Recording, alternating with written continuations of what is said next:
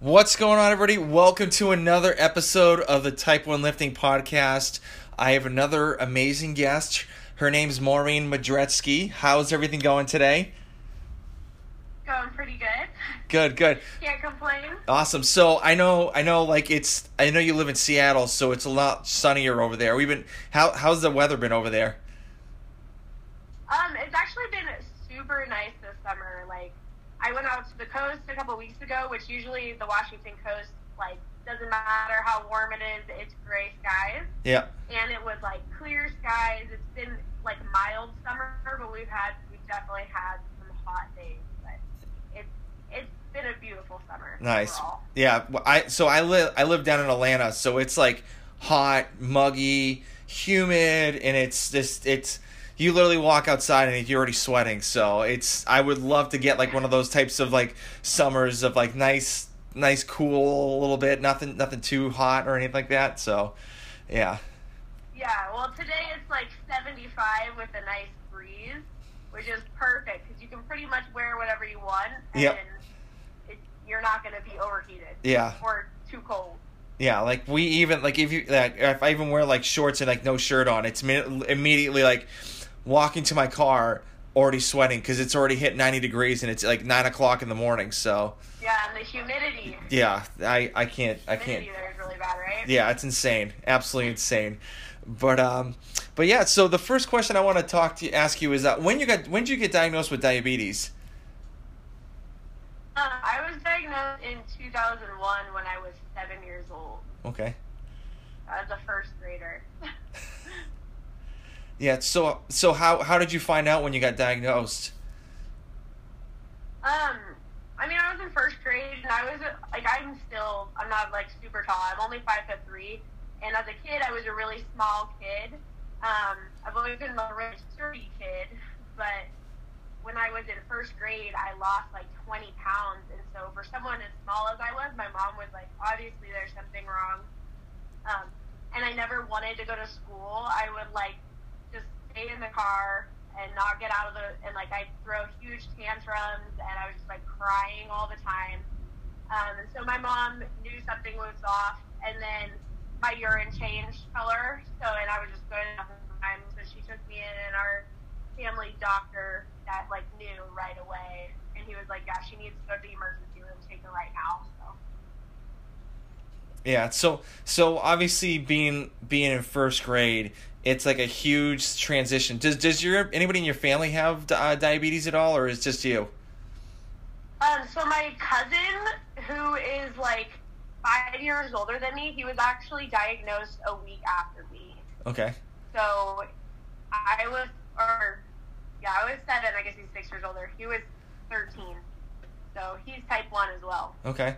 So how was the transition from, being a non-diabetic to being a diabetic in like the earlier years? Because I've never had that experience because like I say all my podcasts, I got diagnosed at like a month before my 35th birthday. So I don't have the experience that some of you guys have when you guys get diabetes at a younger age. So what was it like growing up with diabetes?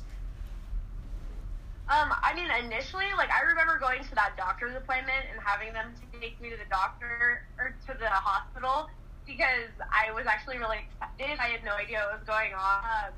And I was like, oh, I gotta go to the hospital. I thought it was like, like you're going to the fair or you're going somewhere exciting. And so, but after that, like, I honestly don't remember, like, a lot of, like, the transition of going from, like, not eating, or, like, because my mom did everything. So my mom cooked my food. I didn't notice too much, like, how things had changed.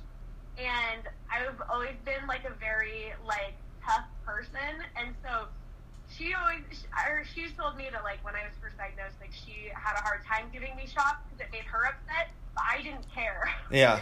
I was just kind of like, okay, like, this is what we're doing now, and she just was like, you were such a tough little kid, like, you just dealt with it so well, and, like, I always, like, when I would get my blood drawn, she's like, your face is just so straight all the time, like, you just took it like it was nothing. So,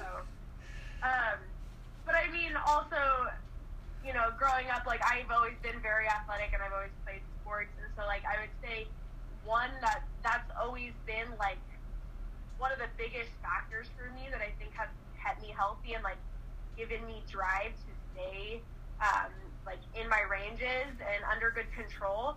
But it was also, like, hard being an athlete, even as a kid.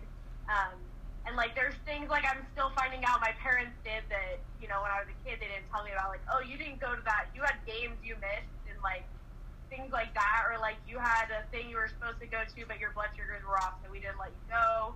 Or, like, banquets and stuff like that because they didn't want me dealing with, like, treats. And, yeah. But as a kid, I didn't know about it. Yeah. So it didn't matter. Yeah, they did a really good job of hiding it from you, so. Yeah. Well, I'm one of 6 kids. I'm number 5. Okay. So there was always another reason, you know, to keep me back from something, because there was probably someone else out of a sporting event I had to go to instead, or, you know, there was lots of cover-up. Yeah. Well, that's cool. So, have you been on the pump before? Like, were you using, like, just injections the whole time, all the way through, like, you know, high school and college, or what was it like for taking insulin for you? I was on injections until I was in 6th grade, so 2006.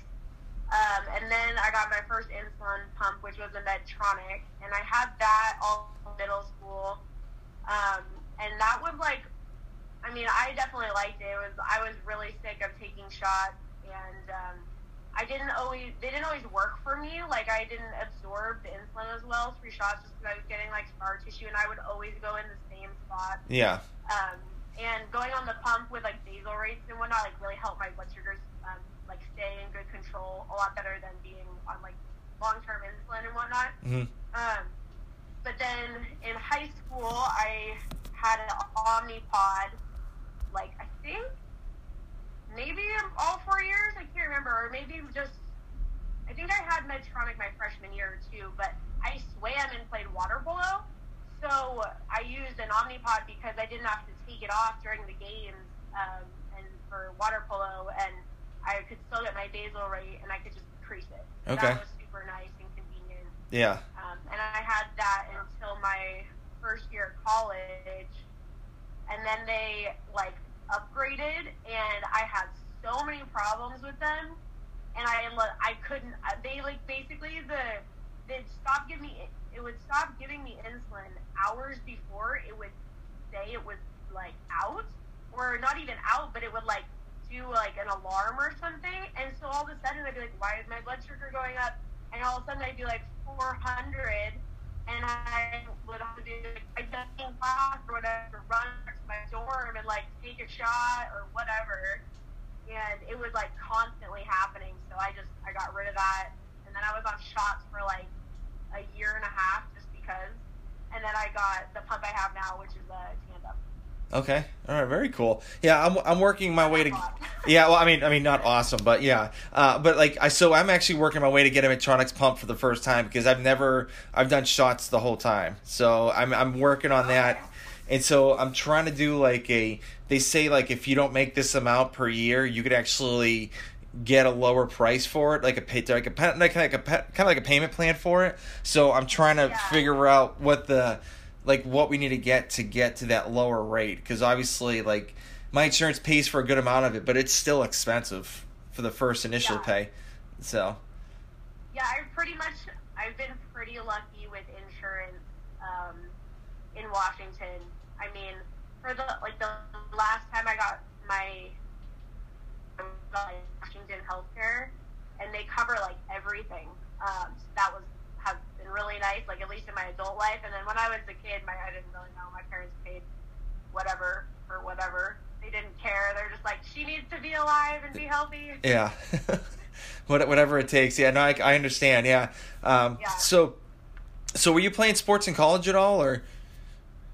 I did not play sports in college. I really wanted to. I wanted to play collegiate water polo, but when I was in high school, I didn't really, like, know how to go about, like, getting scouted. It's not a huge sport. So yeah. You kind of have to know people and have connections to, like, get in. California is, like, the biggest place to play. But I just, like, didn't really didn't know what to do, and like my senior year was kind of weird, so I was like, whatever. And then that was in college is when I like really started like just working out on my own. Okay. And I know you're really big into CrossFit now. So when did that all come about? About 2 years ago, like exactly right now. So I had been like I worked out on my own through college. I used to run a lot in college, just because it was accessible. And the rec center at my school was like 100 yards from my dorm room, and it was open till night every day. So and just when I up super late, I would get bored, so I'd go work out or like go do like sprints on the track. We had an indoor track, which was cool, and then we had like really nice facilities at my school, but it was small, so there was hardly ever anyone there. Yeah. Except for like athletes working out. Mm-hmm. But I played intramural in college, which that was a lot of fun. But CrossFit kind of bloomed out of just like working out on my own. I did like a lot of like I did a lot of HIIT training and like high intensity stuff, but I loved it. Like I loved like the adrenaline rush from it, but I'm also extremely competitive. So 2 years ago, September, I like signed up for the gym that I work at now, and like the girl who was working like it was like an on-ramp class, so you go in, it was like the first 2 weeks were free, and then after that you decide if you want to stick around and you sign up for a membership. And so I was like, the first day I walked in, I was like, this is dope, like yes. And she was like, we're very competitive, like if you're competitive you're gonna love it. And I like knew after the first class, I was like, yeah, this is totally my jam, I'm totally gonna stick it out. I just loved it. And I've been at that gym like ever since, and I've done a couple competitions with people there, and then a couple individual on my own, and now I coach there. Nice. So what's the CrossFit gym called? It's called Town Athletics. Okay. Or if you Google, it's Tacoma CrossFit. Okay. I'm not Seattle, I'm Tacoma. Yeah. But So do they change it after the whole Greg Glassman thing to the athletics part, or when did that change? No, we've always been Town Athletics. Our affiliate name is Tacoma CrossFit. That's not even like our gym name at all. We're Town Athletics. That's our thing. We've always been that, like above all else. Regardless of CrossFit, like we follow like CrossFit methodology, but we're Town Athletics. Okay. Yeah, I've seen your stories and your videos of like the gym. So I mean, it looks pretty cool. I mean, it's got a big space and everything like that. So with Olympic lifting pads and like their own rig and stuff like that. It's actually much smaller. It's much smaller than it looks. Yeah. Because most CrossFit gyms you see like have these huge warehouses and like garage doors and stuff. And they're like the facility where I'm at, it used to be like a hair salon. Really? So, yeah, and so they basically, when I started, it was like half the size it is, and they had just opened up the wall and started expanding. And so the platform, they actually built the floor up like 1.5 feet. So we have pound pads so we can drop weight. They were getting noise complaints from the neighbors. Yep. And so we can drop weight, and we have like wood platforms. We have 6-foot platforms, and then there's actually platforms built into the floor throughout the whole rest of the gym. So we have, I think, like total, there's like 24 places you can lift and drop weight, which is pretty cool because not a lot of gyms can you drop weight. And we have like the owners of my gym are very much like have all the best equipment. Like we're so spoiled. We have a class capacity, which is different because of COVID, of course, but normally our class sizes are 12. So we have 12 rowers, 12 skiers, and 12 echo bikes. Wow. And so everyone always you can always do the workout as prescribed, basically. Okay. Cool. Yeah, that's crazy because a lot of people don't even have the ski ergs. So they'll maybe have like 1 or 2, but 12, That's a good amount. So are they mounted to the wall, or like can you like transport them everywhere? They do have like everything can be moved because the space isn't super big. So we set up like for the day. So whatever the prescribed workout is, like we'll set up the equipment for what we need. So like the workout on Friday had both echo bikes and the skiers, so we pulled those out, and then all the rowers and extra stuff is off to the side. Okay, so cool. So, so as a coach, how do you get your class to like buy into like what the workout is for the day and like kind of push themselves to to get better? I mean, I think with like CrossFit, and there's just like such a misconception that like go hard all the time. Mm-hmm. And I always try to tell people like just like it's infinitely scalable. Like everything can be scaled to like how you feel for the day. So like do the workout, but don't kill yourself unless you really want to. Yeah. I do sometimes. Yeah. So, but we have a super strong community, and so even if like the workout sucks, people still want to do it just to be like with the community and being active and just like involved. But we have a very diverse community, and like we have members who are like in their late 60s who like one woman in particular has like a rock on her shoulders and she can't do like anything overhead, so we have to scale for her every day for anything we do like that. So yeah. Yeah, very cool, very cool. So what are the things that you're working on yourself, like for CrossFit? Everything. Yeah, well, yeah. Well, like I just made a post today, like muscle up. I recently got my first strict muscle up and my first kipping muscle up, and that was kind of like my one thing I couldn't do yet. Like I knew I could probably do it, but last year I'd been really trying to get a kipping muscle up, and one of my coaches was like, hey, you're done trying until you get a strict. So you're not allowed to do a kipping muscle up until you can do a strict muscle up. So we know that you have the strength and like the ability to do a kipping one. Yep. And that's kind of how everything in my gym is. You're not allowed to do kipping pull-ups until you can do like 3 to 5 strict pull-ups. So, and then that was like one of the big things I was trying to like kind of check off my goal list. And when we were closed for 3 months, all I did, well, that and handstand walking, which I could handstand walk, but not very far. So over quarantine, all I did was handstand walk, do core work, and I had 2 40-pound dumbbells, so every workout that I did was with a 40-pound dumbbell, so my upper body strength got a lot better. Yep. And then I just did like tons of push-ups, tons of pull-ups, and tons of rows while we were closed, and like pain. So it's kind of actually, since we've opened up back in June, my upper body strength has like definitely improved, like noticeably. And then, like, all my gymnastic skills have just kind of clicked. So, I'm, like I can handstand walk, like, 40 feet now. Nice. I have muscle ups. So, yeah, it's just kind of, like, keeping on the grind and improving and getting better so I can do more and get my conditioning in those movements, too.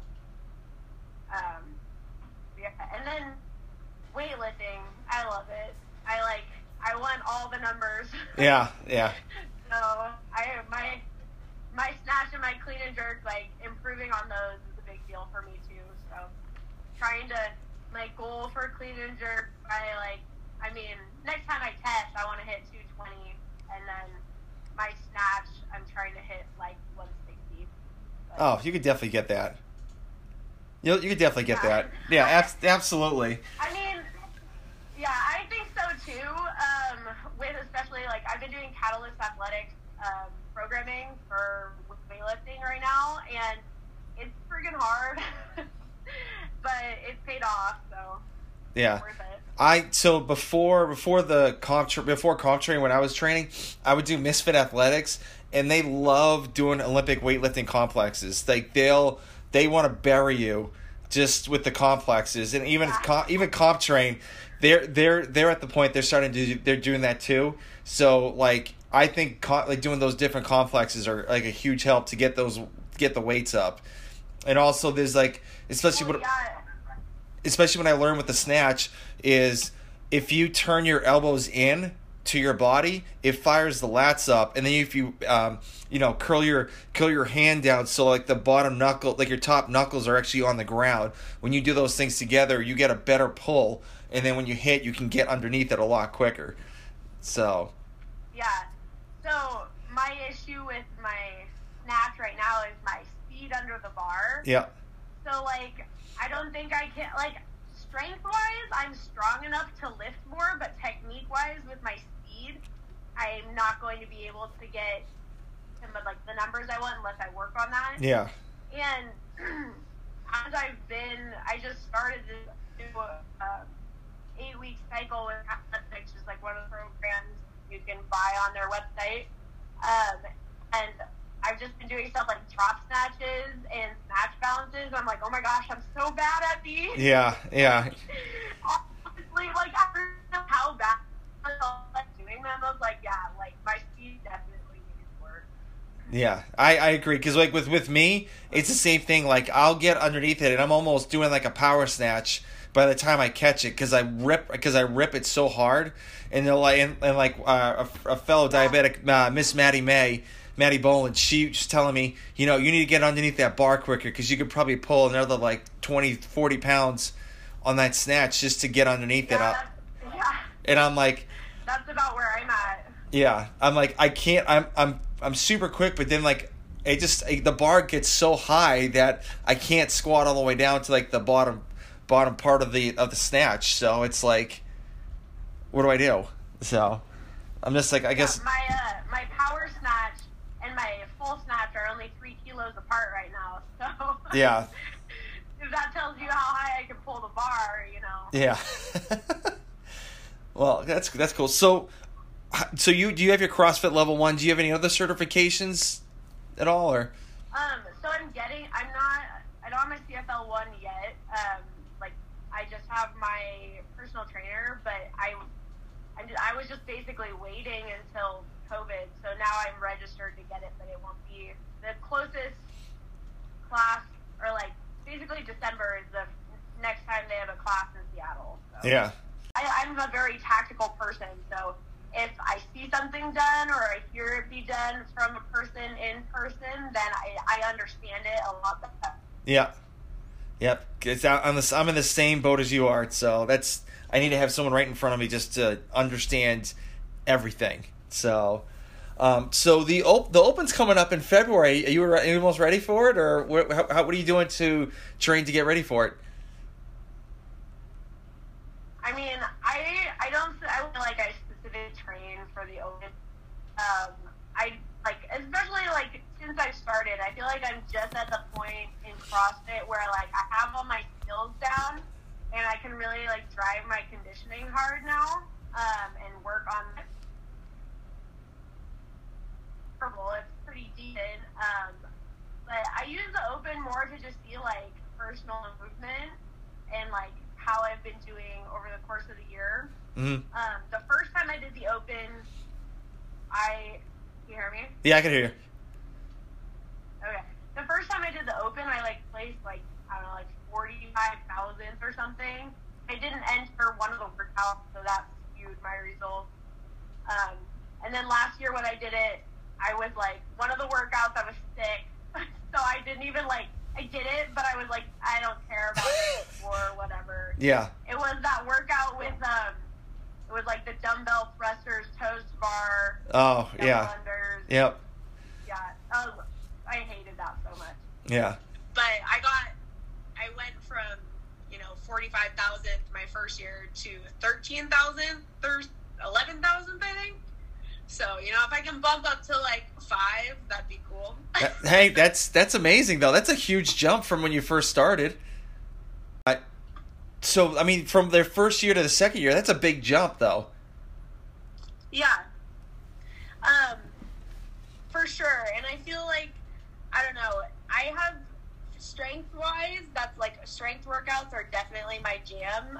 So that's kind of like my improvement has been my gymnastics for sure, and just like my conditioning. Mm-hmm. So it'll be interesting to see where I place this next year, as like my gymnastics have gotten so much better and my conditioning has gotten so much better. I mean, yeah, I've gotten stronger, but I like even last year my numbers like haven't changed super drastically. I just like was still kind of unveiling my capabilities, I guess you could say. Yep. Yeah, I hear you. Like, so with me being like 6'5", my gymnastics is a little bit difficult. Like doing toes to bars and like handstand push-ups is like the worst for me. And I always try to tell myself, like, you know, all right, this year we're gonna work on it. We're gonna hit it. We're gonna hit it. We're gonna hit it. And like, I try it, and it's still like I don't know if it's my grip strength or just being long limbed or whatnot. It's just I've always have a hard time with doing gymnastic stuff.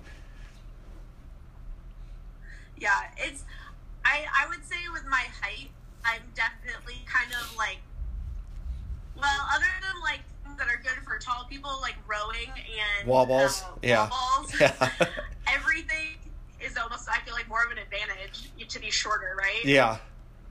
I think barbell cycling, you don't have to move as far. Yeah. With handstand push-ups.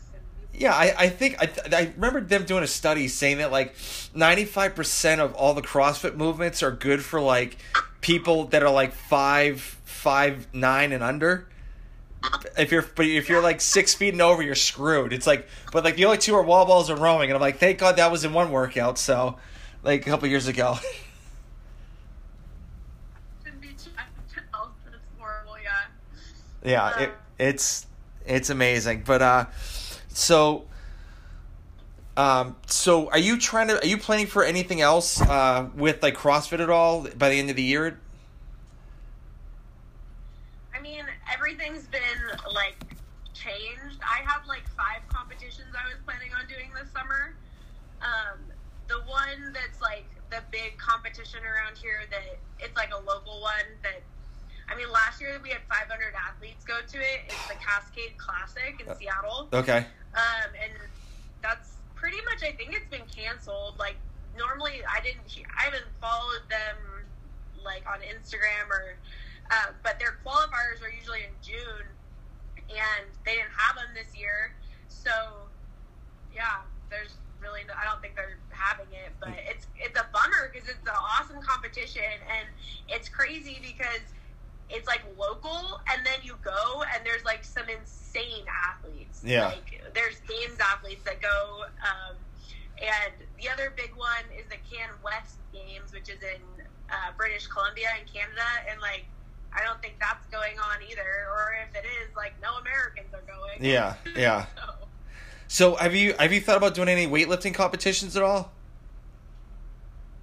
Yeah, so that was another thing I had planned. I was gonna do one in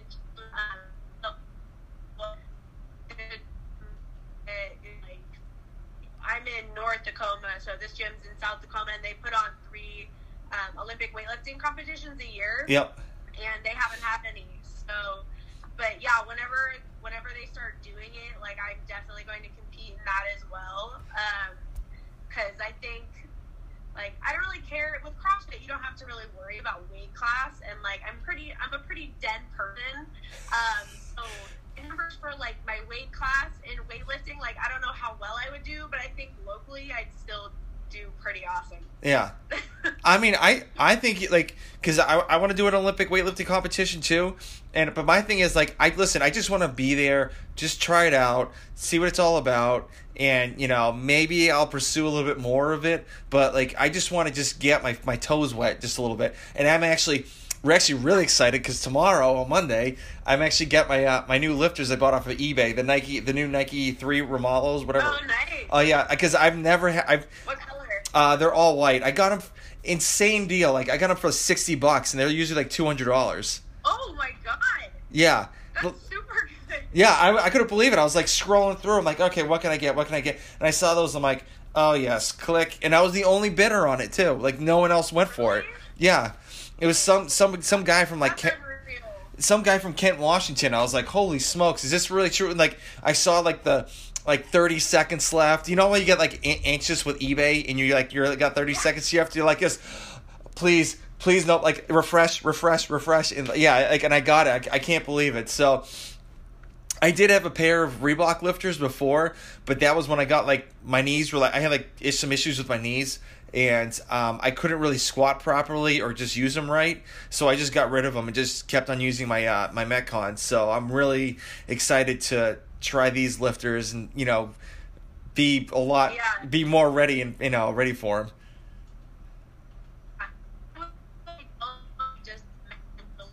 Probably gonna take like 2 weeks of adjusting. Yeah. Just because the height Yeah. difference. Like when I got my lifters, I was wearing some lifters someone had given me, but they were like those.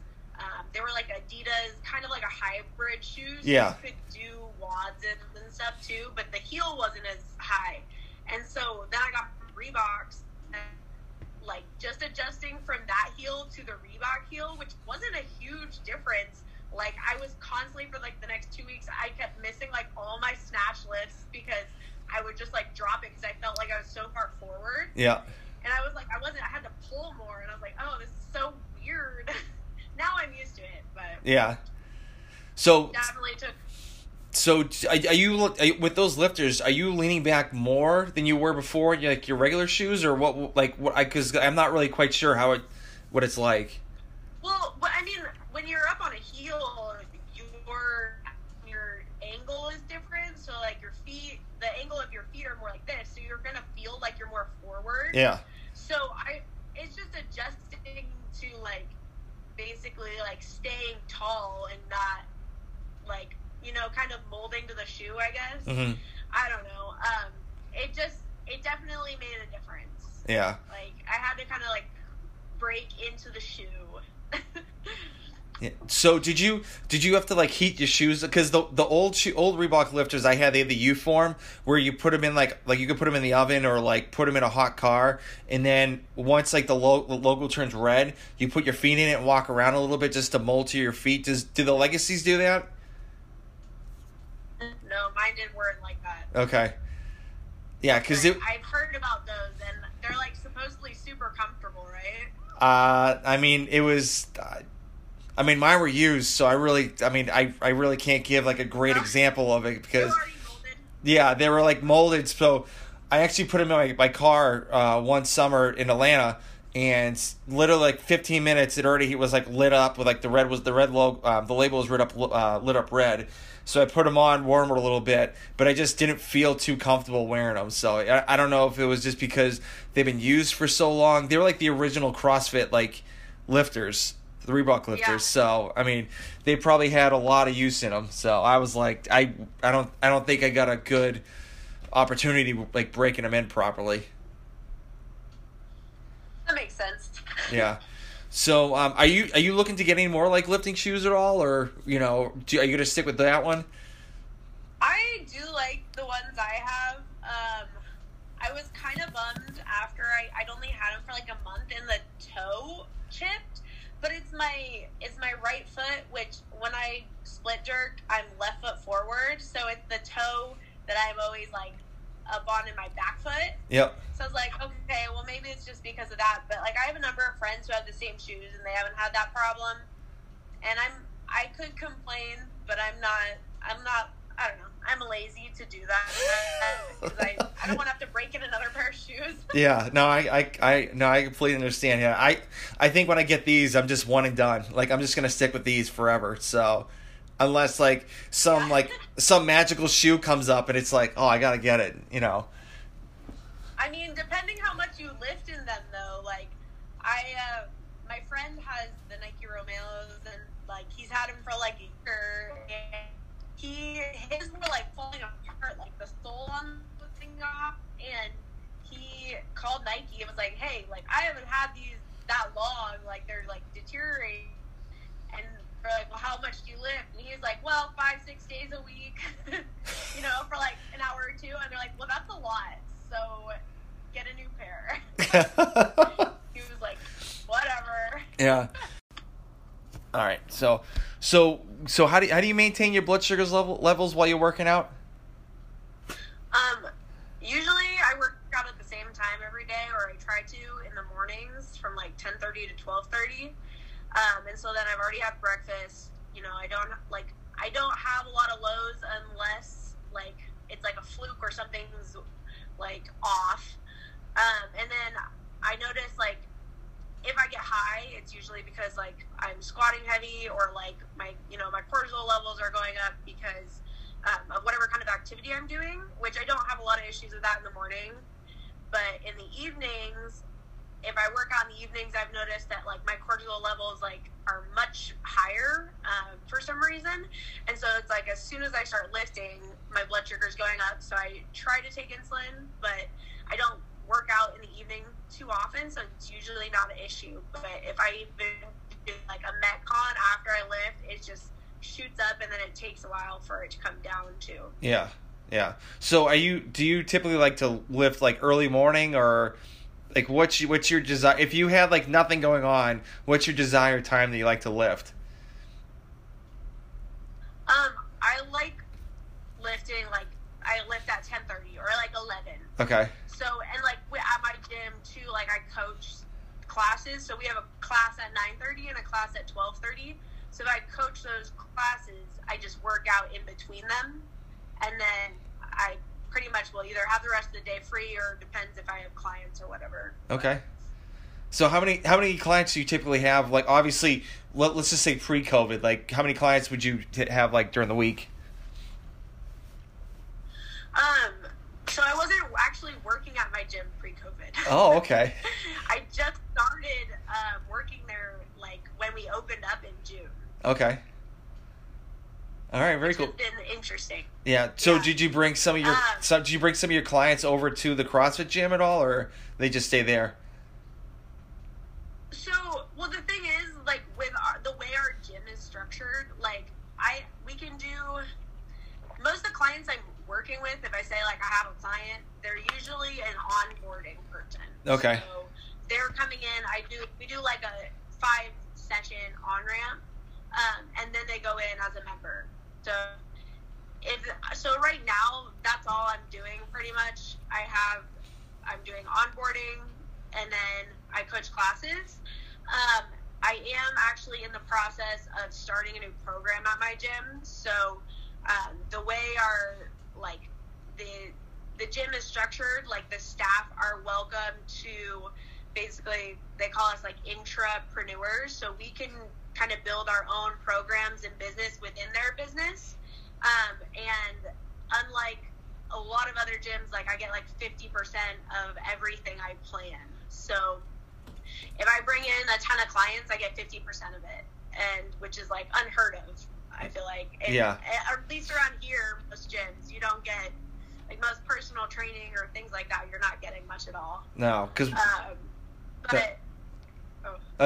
So like when I started personal training, like you start at like 45%, and then within like the year or year and a half, you go up to like 48, and you really don't hit that 50% mark till like, I don't know, after you like third year or something like that. It's like obviously the global gyms, they just really care about is the numbers, and they really don't care about, paying their, I don't think they don't like paying their personal trainers, because they just all they just care about is the bottom line. So yeah, and like the other gyms I have worked at, like I worked at this locally owned, it was like all women's gym, and they paid, it was like $23 an hour was like the starting pay, but then there was like no structure of like how you got more. They were just kind of like, we'll feel you out. And so, which was really stupid, and I didn't stay there very long. And then I worked at LA Fitness for a short time too, and they basically pay you per session, but they only do 30-minute sessions, so you're basically making like nothing. Yep. And you have to have like a bajillion clients and have them just keep coming, or you're just making like no money. Yeah. Which is crazy because they charge so much for their personal training, and then they don't treat their personal trainers well. So it's like, how can you expect them to stick around and like do anything for your gym? Yep. You're not going to pay them. Yeah, it's a revolving door, because I used to see, because I was at the gym before I left, I was like 4 years in, and I would see people like rotate through the place like all the time, and it's like, and then I realized I'm like, okay, if I want to make, let's just say like 60 grand this year, like I really wanted to get it, I would have to work 6 12-hour shifts with no breaks whatsoever throughout the whole time, and it's just like, I'm not gonna kill myself. I have a wife and kid, and I have another one on the way, and it's like, it's not worth it. So, and plus it's not stable. So that's why. No, not at all. Yeah, that's when I moved. That's when I moved to being a full-time recruiter, and I'm just doing like personal training like part-time, because it's like I need something more stable, especially with having 2 kids now, and like I need to pay for my insulin, and the insurance there, I could barely get it because I wasn't even hitting like 33 hours during the week. Yeah, and that's why, like, working at my gym, I know the owners, like, I trust them, we're friendly, like, if I have a problem, I can go directly to them, and they're like, oh yeah, like, what's up? Yeah. You know? But it's just, like, it's, like, the best possible situation I could have found, honestly. And it was really nice, because I'd already been a member there for so long that, like, it was a really easy transition, and, like, a lot of people already knew me, so, and, like, knew my skill set, knew what I was doing, so, like, when I walked in as a coach, they were like, oh, okay, you know, like, kind of saw this coming kind of thing. Yeah. But then, so I'm starting a high school program at the gym, like, next month. I, like, am just getting all my stuff organized, and, like, starting to kind of reach out about it to some local high schools and, like, athletic directors tomorrow, trying to build a high school program for, like, off-season high school athletes, especially because, like, right now, I don't know in Atlanta, but, like, all our schools are closed here, and so for, like, I know me being, like, a very dedicated high school athlete, I would have been going insane if I couldn't have my sports. Yeah. And it's something, like, the gym has definitely wanted, like, over the past, like, since they've been open, which has been about 5 years, but they haven't had anyone, like, want to really take it on. And it's cool, because, like, as, you know, people come in and, like, I'm running the thing, it's kind of, I get to do what I want with it, it's my program, and then I can kind of, like, evolve it as time goes on, too. Yeah. So what's the program going to look like for these athletes when they start coming in? It's going to just be, so they'll have, like, an option to choose, like, 3 days a week or 2 days a week. And then it's just going to be putting emphasis on, like, the Olympic lifts. And then if you're in the 3rd day a week program, the 3rd day of the week is going to be more of, like, a skills day, working on, like, gymnastics and whatnot. So the idea is kind of to increase strength, power, and cardiovascular fitness, kind of what CrossFit does, but just for, like, a more youth-focused thing. So the first season, it's going to be like a 12-week season. The first one is it's going to kind of be like a trial and error type thing, and then I'm going to take, like, the best pieces, and over time the idea is to eventually have, like, tiers. So you might be, like, on a yellow team or a blue team or, like, a green team, and, like, the green team is, like, I'm not a high school athlete, I do CrossFit, you know, like, this is my sport now, but, like, the yellow might be, like, oh, I play lacrosse, and I just need something to do in my off season to keep me in shape and, like, get better. I'm working on, like, speed and agility, and so, like, there might be, like, a more sport focused program. Like, it's the same program, but it's going to be more, like, fine tuned. Yeah, if that makes sense. Yep. No, I gotcha. Awesome. So with the owners of that gym, are they giving you, like, opportunities to grow more within the company, or, like, what are the next steps that you're trying to do? So that's kind of it right now. They have said, like, down the road that, like, there's 3 owners, and, like, so down the road there will be, like, potential for a gym manager. I'm not sure that's something I'm interested in, but, like, the way they've structured it for, like, their employees is your potential is whatever you want to make it. So they're very open to all sorts of programs and like kind of building your clientele however you want. They let us actually like price. So if I had a personal training client that was doing like one-on-one with me, I get to set my own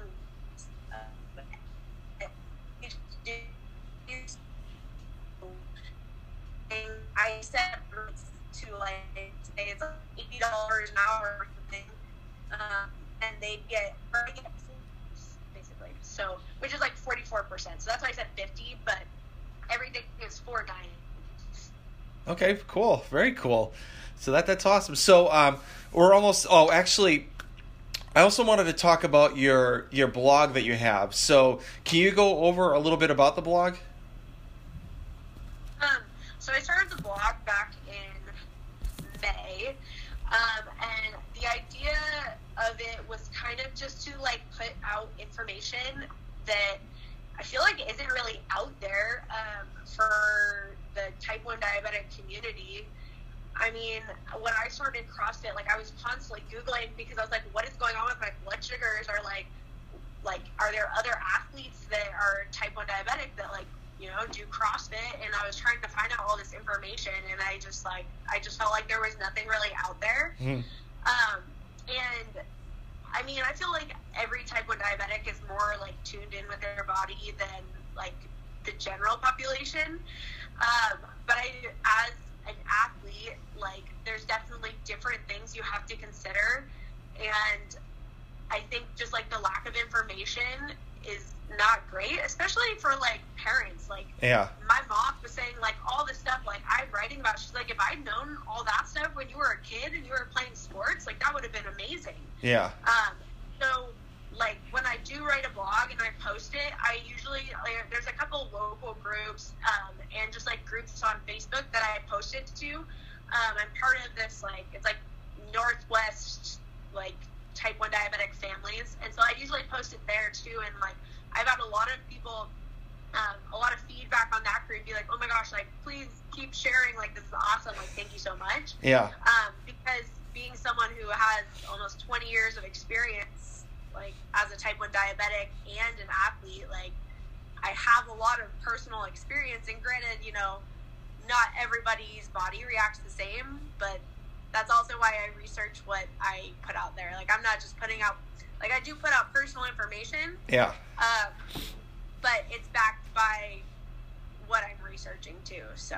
Yeah. I mean, it's just based on your experience. I mean, obviously, you have a lot of people in the fitness industry are pimping like a lot of stuff, saying like, "Oh, this is right" or "This is right," and it's completely false, or like supplements and stuff like that, just pretty much just so they can make money. So pretty much, so it's really hard to actually get people that actually speak the truth and like actually redo the research on everything. So I was looking over your blog, and like I said before, like the cheesecake meal looks really good, and the other articles that you have on there are like super informative to diabetics, especially with working out. And so are you trying to expand it a little bit more, or like what's your thoughts about the blog? Yeah, it will definitely be expanded. It's just definitely kind of been on hold for the time being, but I have like probably like 4 other blogs I just need to like basically write that have been like already outlined and stuff, and just like finish touching them up and then put them on the page.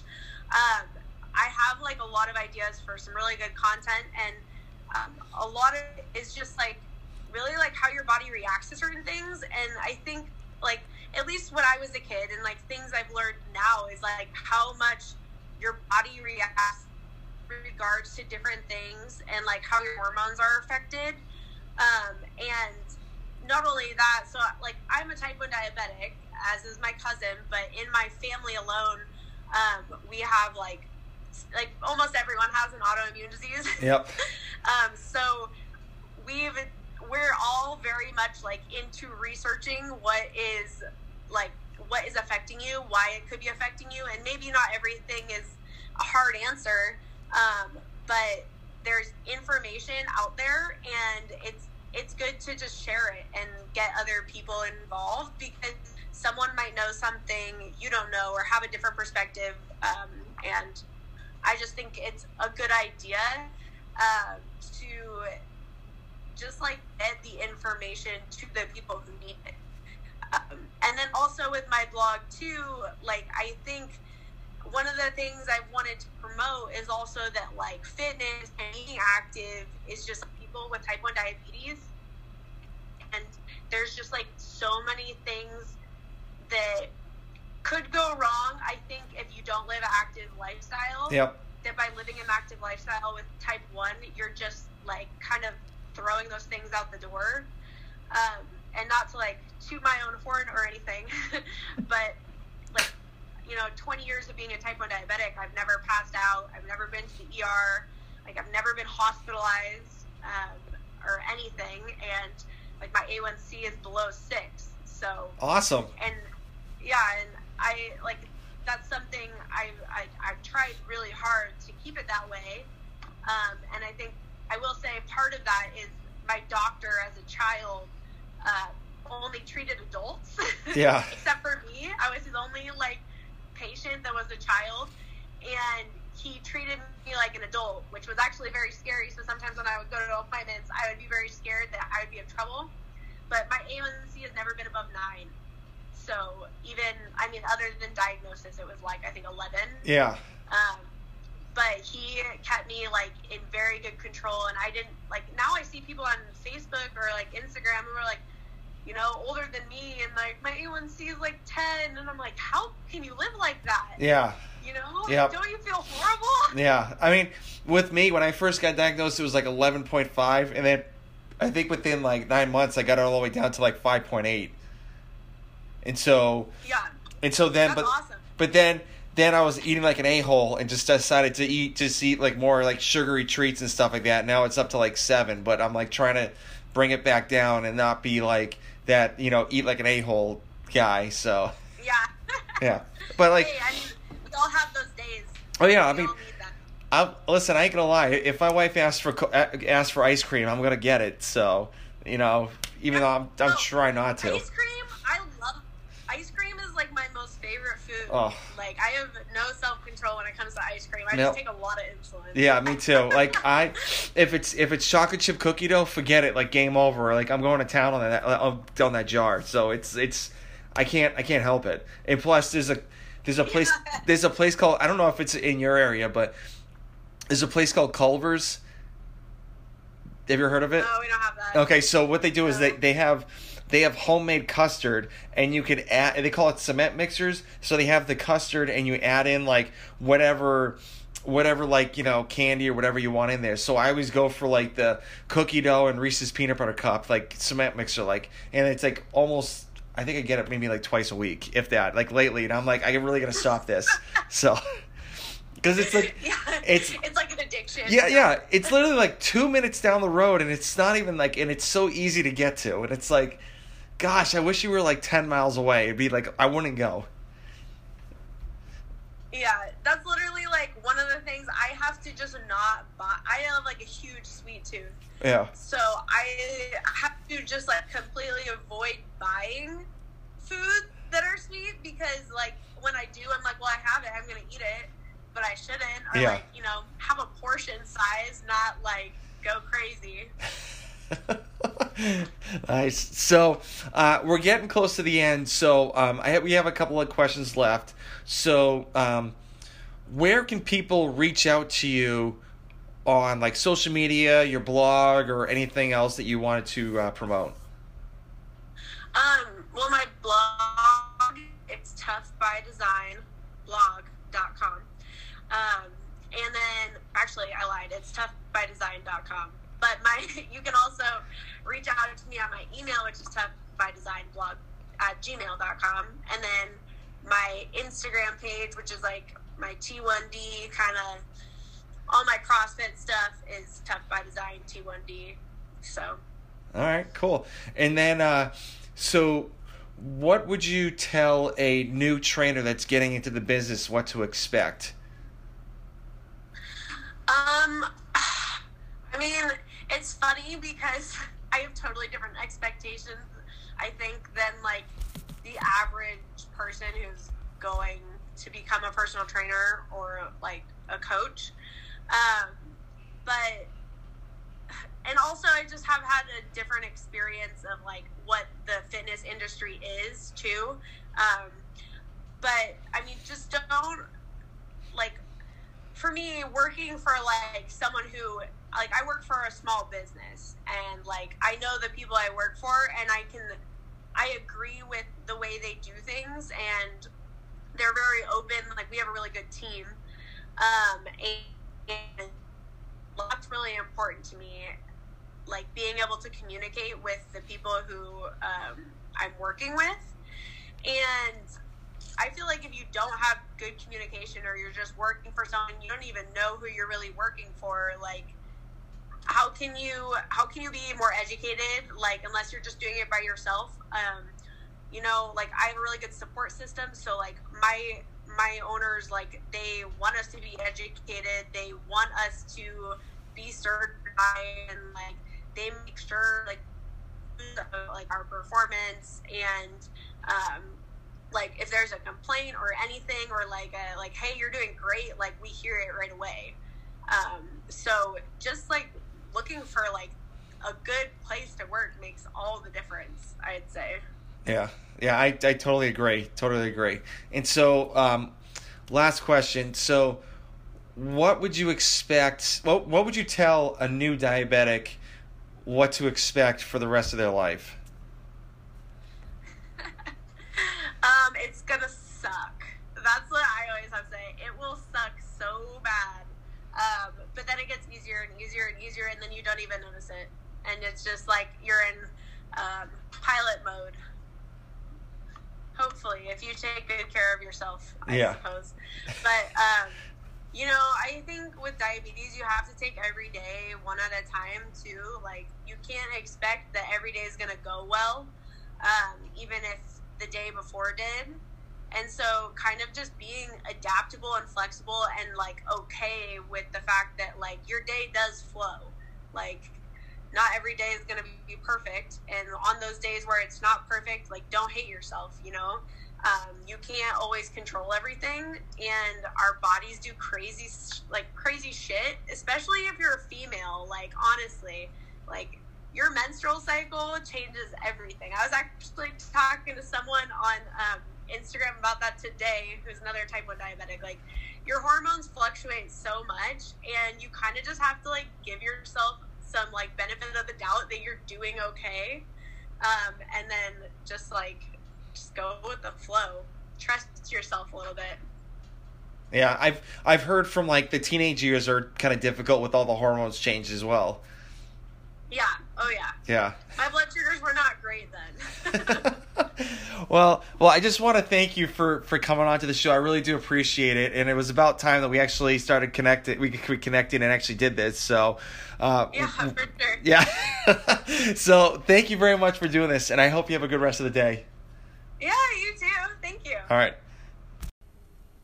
Hey guys, before we start this episode, I wanted to talk to you about Type 1 Lifting. So, Type 1 Lifting is a clothing line that proceeds of the shirts and tanks and everything else goes to the Children's Diabetes Foundation. So this all came about with me and seeing a 5-year-old girl in the emergency department that had new onset of diabetes. So just take a look at the website. It's www.type1lifting.com. So just check it out. If you don't buy anything, that's perfectly fine. I would just like for you just to take a look and just see what we have. So, like I said before, www.type1lifting.com. And guys, I hope you enjoy the show.